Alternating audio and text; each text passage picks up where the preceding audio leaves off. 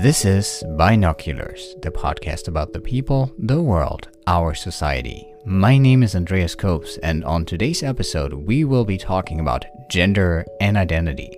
For a recent episode of my TV show QT, which, by the way, it airs on TUTV in Philadelphia and is available on templetv.net and on YouTube, I got in touch with Nikolaus Schmelzer, a recent graduate from Temple's Klein College of Media and Communication. Nick shared his story about an incident that occurred at the commencement ceremony. Check out the entire episode 3 of QT Queer Temple on TUTV for more details. This podcast episode, though, is a deeper conversation about layers of identity, trans and LGBTQ inclusiveness in college, and acceptance in the classroom and at home. Here's Nick. Hi, my name is Nikolaus Schmelzer. I use he, him pronouns, and I graduated from Temple in spring of 2020. I ended up graduating in communication studies with the policy, regulation, and advocacy track. So I wanted to be involved in not quite organizing social justice, but talking for people and advocating for minority groups. Special interest being LGBT and disabled. That's great. I think we need so many more people who are doing things like that. What was your experience like at Temple throughout those 6 years? What do you think is the general feeling at Temple about different abilities, queer identities, minority identities? How have you perceived Temple in that regard? It's been very inconsistent, honestly, especially since Temple prides itself on inclusivity. I've had some teachers that are great right off the bat. They ask pronouns and names the first day in case it doesn't match up with your roster. But I've also had teachers where I've corrected them prior to a presentation, for example, and said I use he, him pronouns.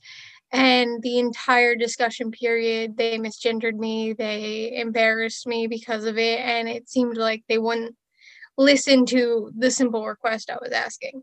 That experience happened with a class through Klein, which Klein has been the most inclusive school I have kind of had to deal with at Temple. I had some classes in science and computer college. I've had some classes in linguistics. I've had some classes in public health, and Klein was the most inclusive for that. So it just kind of threw me that some teachers were still not up to par on simple inclusivity training. I have a question about what you were mentioning about misgendering in your classes, because I remember if I remember correctly, that you told me that you started using Nikolaus officially at Temple about a year and a half ago. Is that correct? Yeah, so this was my last semester. So I was well into using Nikolaus. It was well into being on the roster. And we had this one teacher who he just did not want to listen. And during the class, he had said some inadvertently transphobic things. So much so I kind of had to email his boss, hey, this is problematic behavior. Mm-hmm. And me and 3 other classmates had gone to his boss, you may have to do something about him. But the worst was I had a presentation, and first, immediately I was like, hi, I'm Nikolaus, so you see him. And I went through the presentation, and at the end, he's just like, who has any questions for her? And I'm just kind of and all of my classmates were just kind of what was his reaction then? When there was probably this awkward silence? I don't know. Some actually tried to gently correct him by saying, I have a question for him. And it just didn't seem to click. What is your suggestion? What are you taking out of that Temple, or specifically Klein, needs to do in order to prevent things like that? I think it just goes into basic sensitivity training. If someone gives you their pronouns, try to use them. If you don't know their pronouns, stick to neutral. if someone corrects you about their pronouns, don't take it defensively. It's just like, oh, you said my name wrong. It's that level of casuality at that point. That class in particular was a lot because he had said quite a few problematic things, and it was about identity itself was the course. I thought going into it, it would be like really cool, and like he would probably just understand that sometimes identities don't match up with how you're born. No, you could still be transphobic in teaching someone about identity. And just to be clear, your Nicholas was the name on the roast. So the professor had your name and still okay. I mean, there's this whole thing about like what's in a name and is a gender even attached to a name and things like that. But yeah, okay, wow. Now, in Temple's defense, they offer sensitivity training through their Office of Institutional Diversity, Equity, Advocacy, and Leadership, short IDEAL. The question, though, has to be asked how effective the program is in the long run.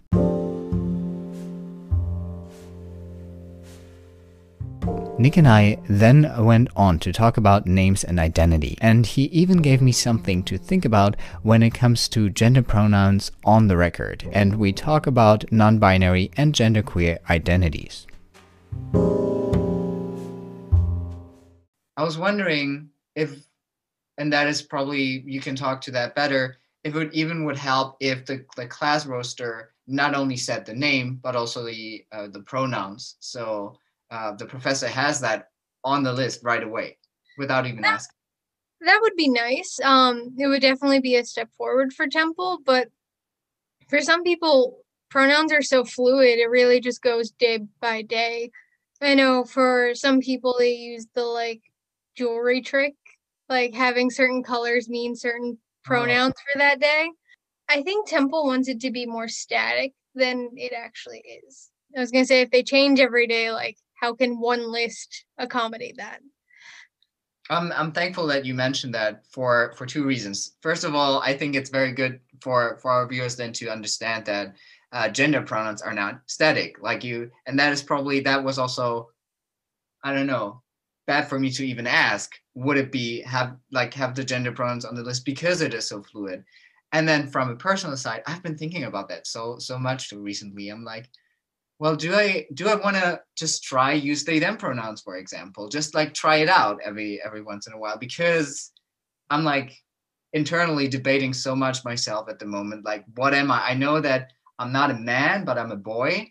Like there's also this youth aspect for me in there. You can call me girl, you can call me baby, whatever, but just don't call me man or guy. Like for me, there's this, oh God, when someone says, hey guys, I'm like, dying inside. There's so much that plays into it. There are so many identities that don't get discussed. Like technically I would identify myself most as a trans demi boy, which is someone who goes between non-binary, neutral, and masculine-ish. Like I would never go like full expectation of a guy, but definitely I don't like feminine pronouns anymore. I don't necessarily like being perceived as a woman, but do I still dress that way? Yes. Why? Dresses are fun. They make me feel pretty. No one's going to take that from me. Which also further confuses my teachers, but it's really entertaining to watch. People with a trans identity are experiencing discrimination on all levels. Some people are being heard when they are being called by the name they were assigned at birth. But more about that from Nick. Dead name is a common phrase used in the trans community to describe the name their parents gave them at birth. It is typically linked to the gender they were assigned at birth, and the idea of it being a quote-unquote dead name is that it no longer really connects with the identity of the person anymore. You want to move on into the identity you found and developed and connect more. It's really euphoric to have like your preferred name called and like your actual name. And for a lot of people, it's not really hard to actually figure it out, but it doesn't just like happen overnight. It is definitely a process to figure out, I don't like this name anymore. Hearing your dead name can be really traumatic. Like if you've gone by a certain name for months socially and then suddenly someone comes up to you and says it hurts, which is why it's to just be like not ignored, but respectfully like put away, if that makes sense. It does make sense. I think for us people, or for a lot of people in the queer community, there's an understanding of like, okay, that's a dead name. You just don't name that name. Like that's a dead name, so therefore you don't name it. But I think that is a part where we queer people now have to educate the non-queer people about like that's a dead name. Don't name it, and don't even ask for it. Don't even like that. That's the I would think the worst. The most common questions you get around dead names are like, well, what was your name before you were blank? Which is don't ask that. Or phrasing the time before they came out as the time they were their dead name. And that's just really kind of insulting because it's not that you're suddenly dropping an identity. It's the fact that you have a dual identity. Like, that's still my childhood, even if it wasn't like Nicholas's childhood. It's something that should be treated delicately. And plus, I think in one of our prior interviews, you mentioned that not just were you Nick inside your entire life, you were also named Nick by your parents from a very early age on. So Nick has always been, has always been part of your inner and outer identity. Is that a good way to phrase it? Yeah. When I grew up, a lot of people defaulted to like the nickname Nikki. Mm-hmm. But my parents said, I don't like that for my child. I'm just going to call them Nick. So, like, from the time I was a toddler through now, my family calls me Nick.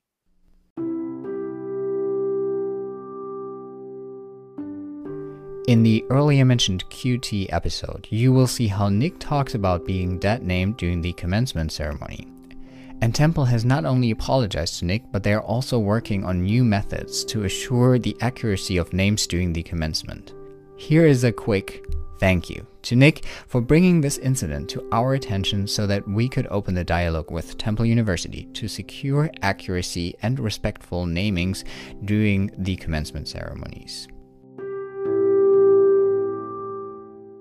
I wanted Nick to talk a little bit more about his ideas to change the rigged system. I already asked you that in another prior interview, but what do you want to happen right now in terms of Temple? And you kind of like, you scratched on that already, but I want you to talk a little bit more about like, what do you want to happen right now? So as far as Temple goes and the school system, either state level or federal, honestly, but that's shooting really far.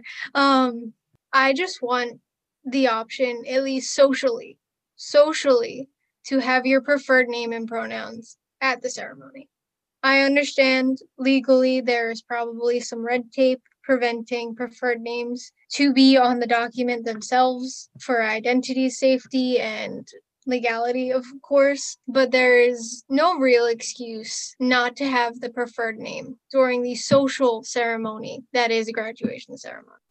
Quick side note. I've reached out to the Pennsylvania State Department of Education, and with the help of Edward Dress from TUTV, they have responded that diplomas and commencement ceremonies are not regulated by PA statute, regulation, or policy. People go to college and change during college as they learn. It just didn't feel fair to be stuck with whatever you signed up with, which in my case, I was 18 when I signed up to college. I didn't even understand my own identity at that point. It took me until I was 20, 21 to like actually work out, okay, I'm trans, I prefer my pronouns, I prefer this name. And settling on a name took me 2-3 more years. There's no harm from acknowledging someone's identity on that stage at that moment where you hand them the diploma with a name may not matter to them in the social atmosphere. I was just thinking there may be some people who are asking themselves, because we touched on the topic of having pronouns on the class rooster, but we can't really have that because it's fluid. How is that different from a name? Names can kind of be fluid, but in everyone's experience, they find that one thing they really want to be called. And for a lot of people, it could just be like you keep the first letter of your dead name and change the rest, or it's something completely entirely different. But in the end, they will settle on a name because society has made it so names are supposed to encompass yourself on a piece of paper. That puts a lot of pressure for you to think, okay, well, I can't just flip-flop for the rest of my life between like these two names. I'm going to have to pick one. I'm going to have to pick one to put on my resume. I'm going to have to pick one to use as my social profile picture. Like, you will eventually be forced to settle on an identity. It usually just kind of clicks like really fast once you stop overthinking it. And there's a lot of symbolism in names that we could get into and talk hours about, but it's so much. Yeah, it's interesting that you mentioned that, because as you were talking about that, I was thinking about my name, that is Andreas, is Greek and means the manly, the masculine, which is totally not what I am. And I really like the contradiction of that. So I found that really interesting. For a while, I was going by Adrian. Like, for years, I was like, nah, my internet name is going to be Adrian. I'm testing it out. It's great. And then I'm like, all right, well, I have to be a professional now. How do I like connect to this? And I still had a really deep connection to the root of my name. I just didn't like the feminine version. By the way, Nicholas is also of Greek origin and means victory of the people. But please, Nick, continue. And I was like, I'm getting into activism. So I do kind of do victory for the people. And I don't know if they meant to do this when I was born, but screw it. I like the not American spelled version of the name. That's pretty cool. Let me see if I still have any questions left. I'm going to let the cat out of the room because he's being a brat. By the way, I saw you have two colors on your fingernails. One was black and the other one is a pink or red. It's a very hot pink. Awesome. I did a heart for Valentine's Day, but it got smudged already. I'm really upset. I usually make one hand entirely red, the other one entirely black. I had a really unpleasant experience with my parents recently where I was Zooming with them, and at some point, I was just, talking. At some point, my mother was, do you have nail polish on your hands? And then she said, well, it's about time that you can go back to campus and go back into classes because you're getting like insane or bored at home. And I was like, wow. And the follow-up question was, well, is that a thing that men are doing now, or is it just homosexuals? And I was like, wow. Nail polish doesn't have a gender. Yeah. But also like this thing of like, it's insanity and crazy. And I was like, she didn't really mean it in a bad way, but there's this, my parents both are really open, but there's this underlying not understanding Dutch homophobia because they live in this homogeneous town where everybody has their own house and everybody kind of like suburban Philadelphia. I was going to say, it sounds like 1950s cookie cutter, white picket fenced America. Yeah. Right. Absolutely. Anything that you want to say? Anything that we haven't discussed? No, I kind of went into this kind of prepared just to hit whatever questions you had. All right. This is really what I just wanted out of this. Great. All right, Nick. And if you have anything, you've got my number and then you can just text me. Yeah? No problem. Thank you, Nick. No problem. See you. Okay, stop recording.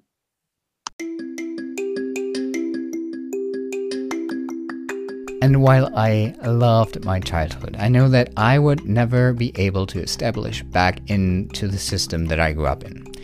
This being said, drumroll, whether you are a parent, a professor, a neighbor, or whatever else you can think of, try to be as open-minded and inclusive as possible. We want to assure that everyone has a pleasant experience during their time on Earth. It is a journey, a quest in which we try out identities, gender pronouns, sex, love, relationships. We pick up habits, we stick to them, we give up whatever does not feel right to us. But in the end, we all want to be treated with respect. The great and stunning Anna Eleanor Roosevelt wrote in her My Day column on July 13th, 1951, quote, "I never have understood why every member of the male sex had to dress in the same way. I always like to look at pictures from the era when our gentlemen wore breeches of beautiful materials and colors, long silk stockings, and beautiful shoes with a variety of buckles." That's it for the show today. I'm sorry I let you all wait for so long to finally produce the next episode, but I have been really busy with my TV life. Oh yeah, speaking of which, please make sure to check out the TV show Queer Temple and follow us at Queer Temple on Instagram and YouTube. Also follow Binoculars at BinocularSpod on Instagram, Twitter, and subscribe wherever you get your podcast. Have a lovely summer and talk to you soon. Bye. End quote.